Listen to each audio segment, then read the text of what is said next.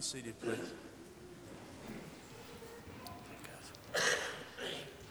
So I'd love for you to join me in 2 Kings 18. 2 Kings 18, we won't stay there the whole time today, but we do want to use that story to illustrate what we're going to be talking about. See how well Joel handled those names a few minutes ago? Next time I'm going to give him the genealogies of Genesis 10 or something, but he went through that too easily.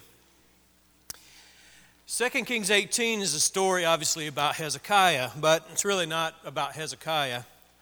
Most of the stories in the Bible aren't about Hezekiah or David or Abraham or Isaac or Paul or Peter or Mary or Hannah. They're about what God is doing, and Hezekiah is no exception to that. I don't want you to raise your hand, but I do want you to reflect on this for a minute. Does anybody in this church today struggle with anxiety?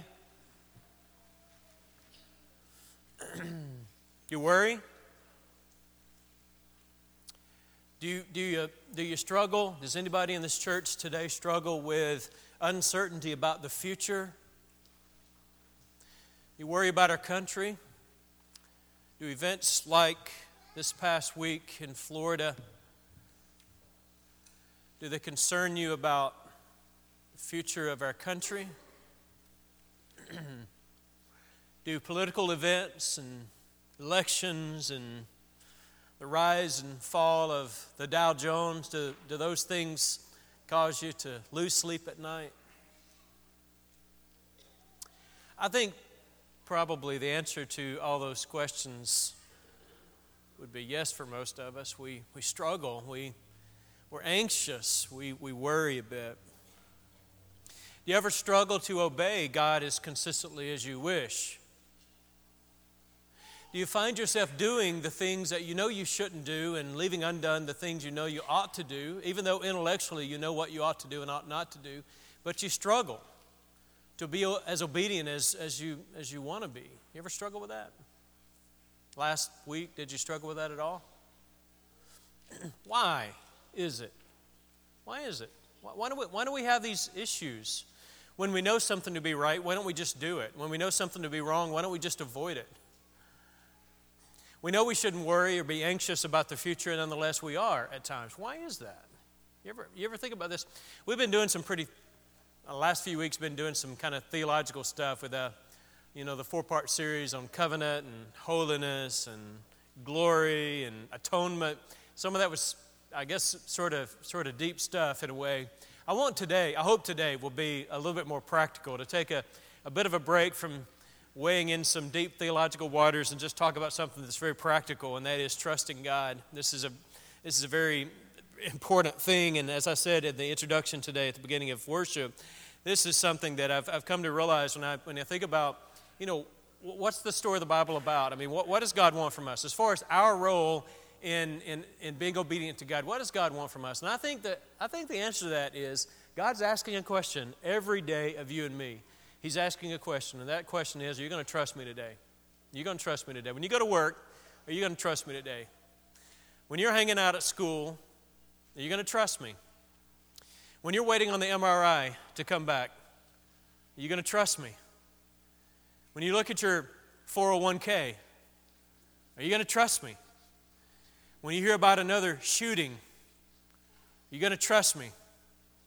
When you get the MRI result back and it's not what you wanted it to be, are you going to trust me? When you're having problems in your marriage, when your teenager is rebellious, are you going to trust me? When you get the big raise at work, or you get the promotion that you've been wanting for so many years, are you going to trust me? When you have worked on a graduate degree for a long time and put sweat and toil and tears into that dissertation, are you going to trust me when you walk across the stage? Are you going to trust me when everything's going your way? Are you going to trust me when nothing is going your way? The question God is asking again and again and again is, do you trust me no matter what happens? I really think you can almost throw a dart at the stories of the Bible and you'll find that question being asked. When Genesis 3 tells us the story of Adam and Eve, and God instructing Adam in Genesis 2, you can eat of any tree in the garden except for one. In the day that you eat of it, you'll die. And he didn't tell him the why or here's what I've got going on. This is the reason for it. You get to Genesis 3, and Adam and Eve are faced with a question. And the question isn't, are you going to eat the fruit or not? The question is, are you going to trust me or not? That was the question being asked. It had nothing to do with the fruit. It had everything to do with were Adam and Eve going to trust God even when they didn't understand everything that was going on. Why should we not? Satan provided some pretty convincing reasons why they should just go ahead and eat it. But the question wasn't, are you going to eat it? The question was, are you going to trust me? When they sent 12 spies into Canaan, when they were there getting ready to go into the land that God had promised Abraham a long time earlier, and they sent the 12 spies into the land, and they spent 40 days spying out the land, looking at the cities, looking at the vineyards, looking at the land.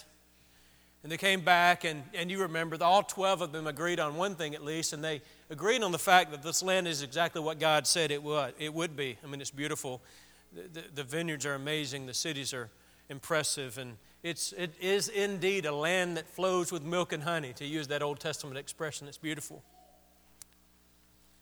But 10 of them disagreed with the other 2, or I should say the 2 disagreed with the other 10. What was the question being asked when the 12 spies went into the land? What was the question? And when they got back and they gave their report to the gathered nation of Israel as they're about to go into the land that they had been anticipating their whole lives, and really this lineage had been anticipating for hundreds of years, what was the question that God was asking them as they looked across that valley and they looked into the land of Canaan? What was the question? Do you trust me? 10 of them said, no, we really don't actually trust you, because those cities, God, have you seen those cities? I mean, I know you're right about the vineyards and all that, but have you seen the cities? Have you seen the size of those people? Have you seen the armies that they've got? The spears, the bows and arrows, have you seen that? 10 of them said, we can't take this land. There's no way. 2 of them said, guys, come on. God told us to trust Him. The people believed the 10, they didn't listen to the 2. But really what was going on at Kadesh Barnea when they sent the spies into the land? God was seeking an answer to the question, do you trust me or do you not? Again, you can almost throw a dart. When Peter was on the boat with the other disciples and Jesus came walking across the water to them, this is in Matthew 14, and Peter, for a moment, he saw Jesus, they were all scared, but then they recognized who it was. And Peter said, let me come out onto the water with you. And Jesus said, come on. And Peter started walking. What was the question being asked at that moment? The question being asked of Peter is the same question God's asking you and me today. And that is, do you trust me? Peter did for a minute. But then you remember what the text says. He started feeling the wind. He started looking at the waves. And he started hearing the storm. And he took his eyes off of Jesus Christ and he stopped trusting. And Jesus, of course, reached out and grabbed him and he said, oh, Peter, why didn't you just trust me? Why didn't you believe? Oh, you of little faith. Why did you doubt? Why don't you just trust me? I mean, the question is asked over and over and over again. And it affects everything that we are, everything we do, everything we feel or think or believe. And so you got the story in 2 Kings 18. I mean, this is a great story, but it's one of many. I really don't think this story is about Hezekiah so much as it is about God. In fact, I'm pretty convinced of that. I mean, you can go to a lot of places, obviously. This story is a story right in the middle of what's normally called the divided kingdom. You got Saul, David, Solomon, united kingdom. After that, everything goes awry. The 12 tribes are divided one from the other, basically 10 go in the north, and you got 2 in the south, and it's a bad time in Israel's history. The divided kingdom, you got a whole bunch of kings in the north. Absolutely none of them trusted God. Not in any way consistently. None of them did. None of them trusted God. In the south, you had a bunch of kings, and most of them didn't trust Him, but you had a handful that did. You had a handful that did. One of them was Hezekiah. And it's important to look at what Hezekiah does in the context of his time, because in the context of his time, I mean, he was preceded by and followed by a lot of kings who didn't trust in God at all. And in the middle of that darkness, you have somebody shining like a light, like Hezekiah. And I mean, you picked up on some of the language of this text, right? 2 Kings 18. But what I wanted you to hear especially is I wanted you to hear what it says in verse 5. Did you pick up on that when Joel read verse 5? He trusted in the Lord. That's the most important verse maybe in all of 2 Kings. One of the most important verses in all of the Old Testament, in all the Bible. Because what you've got here is you've got the distillation of what it means to be in a relationship with God. He trusted in the Lord. At the end of our lives, you and I, if we're given that moment of clarity, that moment of time before our leaving this life, I hope we get a moment of clarity and we're going to look back on our lives. And we're either going to look at our lives, people are going to talk about us at our funeral, and they're going to look at our lives as one of two things. He trusted in the Lord or not. I can't think of a better epitaph. Not going to care. I mean, this is cliche, I know. Not going to care about the stock portfolio. Not going to care about the corner office. Not going to care about a whole lot of stuff we care about right now. But what we're going to care about at that particular moment, what's going to matter is, did she trust in the Lord or not? It's all that's going to matter. And it says of Hezekiah, I mean, this is a great epitaph. This is a great statement. He trusted in the Lord. No matter what else we know about Hezekiah, and Hezekiah was not a perfect man. He made some blunders. But as Jeff was saying in his communion thoughts, Hezekiah put his focus on the Lord. He trusted in the Lord. Verse 5. And then it goes on and it says, he trusted in the Lord, the God of Israel, so that there was none like him among all the kings of Judah after him, nor among those who were before him, for he held fast to the Lord. I mean, can you think of anything better than that? He held fast to the Lord. He did not depart from following him, but kept the commandments that the Lord commanded Moses. I'll come back in a moment and explore a little bit of the implications of what it means to trust in God. But really what I want you to see here for the most part is that the most important question that God is asking of us, that He's asking us daily is, are you going to trust me? Are you going to trust something else? Trust. Let's talk about it for a minute. This sermon actually started in my mind at a different place. I was thinking about doing just kind of a basic, fundamental kind of sermon, and I hope still it will be that, something like that. But I was actually thinking about, how do you become a Christian? Just something very basic. Like, what must I do to be saved? That sort of question. How do you become a Christian? And of course, part of your response to God in becoming a Christian, and really the essence of what it means to become a Christian is what? It's not about baptism. It's not about confession. Only to the extent that those relate to this. And the foundation of your becoming a Christian is what? Is saying, I believe in Jesus. I trust in Him. I believe in Him as my Lord and Savior. I'm going to turn my life over to Him. I'm going to do what He wants. I'm going to live for Him. That's going to be the definition of my life, is being a disciple of Jesus. That leads to repentance. That leads you to confession. That leads you to the waters of baptism. So that's where this started in my mind. Just in looking at it in that little isolated situation of coming to faith in Jesus. But as I started thinking about it this week, I started realizing, no, you can't just talk about trust in the context of hear, believe, repent, confess, be baptized, though there's nothing wrong with talking about it in that sense. But I believe that's a little bit too simplistic and superficial kind of way of talking about faith. This is the essence of what it means to be a child of God. It's, do you trust? And it's all over the Bible, as we've already said.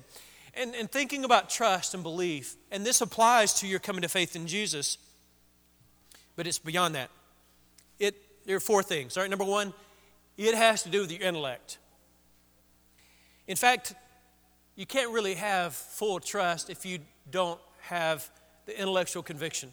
So you think about it, when you're coming to faith in Jesus, what is important for you to become a Christian? What role does your intellect have? In some way, you're going to wrestle with the claims of Jesus Christ, the historical claims of Jesus. He claimed to be the Son of God. He claimed to be fully man, fully God. He claimed to do miracles. The Bible claims that Jesus came out of the tomb on Sunday morning. A lot of historical fact kind of claims, right? And so intellectually, you have to come in your mind to a conviction, I believe those historical claims to be true. And so that's part of trust. That's not all of trust. That's part of it. In fact, you can believe some of the claims of Jesus. In fact, there are a lot of people out there, they believe that Jesus was, intellectually they believe he was the Son of God, maybe born of the Virgin Mary, maybe believed he died on Calvary, maybe even believed he bodily was resurrected from the tomb on Sunday morning. Maybe intellectually believe that, but they're living the kind of lives that don't reflect that faith. You see, so you can have an intellectual conviction in Jesus and not have trust. You can believe and not trust. You can believe and not have the accompanying signs of faith. But it's part of it. In fact, it'd be hard to be a follower of Jesus if you didn't believe in Jesus, right? Or if you didn't believe he worked miracles, if you didn't believe some of the essential claims about Jesus in Scripture, then I would suggest to you that you're not fully on board with what it means to be a Christian if you don't agree with what the Bible says about him. So there's the intellect involved. It's what you believe. Then you also have this. It's volitional. It's your will, your wants, your desires. It changes this. If you trust in God, if you really do, if we do, if I do, it's going to change what you want. Your will, your desire. You see, if you fully believe, if you believe that tomb was empty on Sunday morning, if you believe that, I mean, you really believe it. If you really believe that God is God, that there's a sovereign, omnipotent, omniscient, omnibenevolent God who rules this world, if you believe that Jesus is reigning at the right hand of that God now, if you believe in Father, Son, and Spirit, if you believe that intellectually, it changes what you want to get out of life. It changes what you want to do. You don't have the same desires, hopes, and dreams as people who don't have faith in God. I mean, really, honestly, right? A theist is going to have different desires out of life than an atheist. A believer in Christ is going to have different dreams, hopes, and desires than an agnostic. It changes what we want because we recognize that it's not about getting to Friday night. It's not about getting the nest egg built up. That's not what it's about. We want something more. We realize we are more than merely flesh and bones. We're more than just molecules in motion. We're more than just an IQ or a race or a gender or an orientation. We're more than that. And so we want something more, because we believe in something more, right? So what you believe changes what you want. Your intellect flows into your volition, into your will, and then it also changes what you feel, your emotions. It has an emotional component. We've probably downplayed this, don't you think? By emphasizing the intellect more than the emotion, by focusing sometimes on the intellect to the exclusion of emotion. And so we downplay emotion in worship. We downplay emotion in religion sometimes. In our own history, I don't know if you agree with that or not. I think it's true. Truth be told, though, God made us as whole beings, and we're not merely... I was reading one author, James K.A. Smith, in a book, and he uses this expression. It's kind of stuck with me. He says, we're not just brains on a stick. That was his expression. We're more than that. We're more than just intellect. We're not just brains on a stick. We have hearts. We have emotions. And when you trust in Christ, when you believe in God, when you fully commit yourself to Him intellectually, volitionally, it changes your emotions. You'll cry about things you didn't cry about before. You'll get angry about things you didn't get angry about before. It changes what you feel when you trust, when you really totally believe. See, what I'm wanting you to see here is that trust is a whole body kind of thing. It's a whole heart, soul, mind, and strength kind of thing. It's something God wants us to be convicted about, not just intellectually, not just brains on a stick. Changes what you do.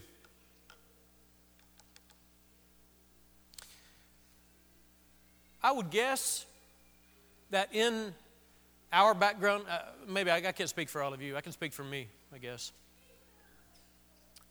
I would say the first and fourth, or what I've thought about more than the 2 and 3, thought about intellect. There's a strong intellectual tradition in churches of Christ. I'm not saying that's bad. Just reflecting on what is. Strong intellectual tradition, what you think. And so a lot of logic, a lot of, if A, then B, and if B, then C, and all this. A lot of emphasis on this, what you do. Nothing wrong with that. The Bible talks a lot about what we do. Maybe not as much on emotion, maybe not as much on changing our hearts, our desires, But certainly you've got this. You've got this practical kind of thing that's associated with trust. That's why I don't have a problem. I don't have a problem at all with saying we are saved by faith. I don't feel like I have to put an asterisk on that. That I have to put a footnote on that and say faith also includes obedience. I wish we didn't have to do that, because if you understand biblical trust, if you understand the way the Bible defines trust and faith, it always changes what you do. It always does. And so I wish we understood faith well enough not to have to put that asterisk on it all the time. The caveat that always following, but well, if you believe, then you'll also do. That's true. It's true. That's always been true. In fact, the story about Hezekiah in 2 Kings 18, did you notice? You notice that? I mean, right in the middle of this, verse 5, he trusted in the Lord. What does that mean, though? What does it mean to trust in the Lord? Well, I think intellectually for Hezekiah, it meant he believed God's promises. He believed God would do what he said he was going to do. God had told him. God had told Hezekiah and the other kings, look, if you're faithful to me, I'll take care of you. You don't have to worry about the Assyrians. They can surround your city with 185,000 soldiers like they did. They can do that. That ain't no big deal. 185,000, that all they got? I love how the text puts it. You know, later on, it puts it that 185,000 Assyrians woke up dead. Kind of a contradiction, isn't it? Basically, it means they didn't wake up. They woke up dead. Why? Because those people had allied themselves against the God of heaven, and Hezekiah chose to trust in the Lord. And when people trust in the Lord, there's nothing God can't do. He trusted in the Lord, but what does that mean? I mean, you look at the text here, all sorts of verbs here. I mean, what does the first part of this chapter say? He did what was right in the eyes of the Lord. When you trust in the Lord, this is why this is foundational. We could spend a whole lot less time talking about what's right and what's wrong. I'm not saying we don't need to talk about that. We do. We can talk a whole lot less about all these things we ought to be doing and all these things we ought not to be doing. We can do a whole lot less talking about that. Maybe we should talk less about that and just talk more about, look, trust in the Lord. Trust in Him with all of your heart, soul, mind, and strength. Turn yourself over to Him fully, completely, unreservedly, and what will happen? You will do the right thing, and you will hate the wrong thing. He trusted in the Lord. What did he do? He did the right thing. Verse 3. It affected him practically, his actions. He removed the high places. That's the places where they worshiped idols and these false gods. Why? Because he trusted in the Lord. That's why. He removed the high places. He broke the pillars. He cut down the Asherah. That's these goddesses. He broke in pieces the bronze serpent that came from the book of Numbers, and they had turned it into an idol. He trusted in the Lord, verse 5, so that there was none like him. And then verse 6, he held fast to the Lord. He didn't depart from following him. He kept the commandments that the Lord commanded Moses. So what does it mean to trust in the Lord? Well, it certainly flows out of intellect in some sense. It's what you believe. It's what you want. It's what you feel. It's what you do. God is asking us over and over again, do you trust me? That's what He wants. That's what He wants more than anything. I think sometimes we've talked about actions so much that we've kind of created an environment that it's all about, well, am I faithful to the Lord? Well, let's see. I did this, I do this, I do this, I do this, and I don't do that, and I don't do that, and I don't do that, and I don't do that. So the answer to your question is, yeah. I do this, and I don't do that. It's all about number 4. Whereas I think what God wants, more than that, at least certainly as a point of emphasis, what God wants is, do you trust me? When you don't know how this thing's going to work out, do you trust me? When you have no clue what's going to happen in your marriage, you have no idea what that MRI is going to show. You don't know if you're going to be able to have enough money to pay rent next month. If you don't know what you're going to do with your kids, their attitudes or their actions or whatever, do you trust me? That's the story of the Bible. Again and again. I mean, why do we have stories? And God does this. I mean, He just does it. He tells Abraham to go offer your son Isaac. Doesn't tell him anything about it. I mean, I don't know why. Why does God do that? Why does God lead you to the land of Canaan and takes you in there with all these giants in the land, why does he tell Abraham to offer his son Isaac?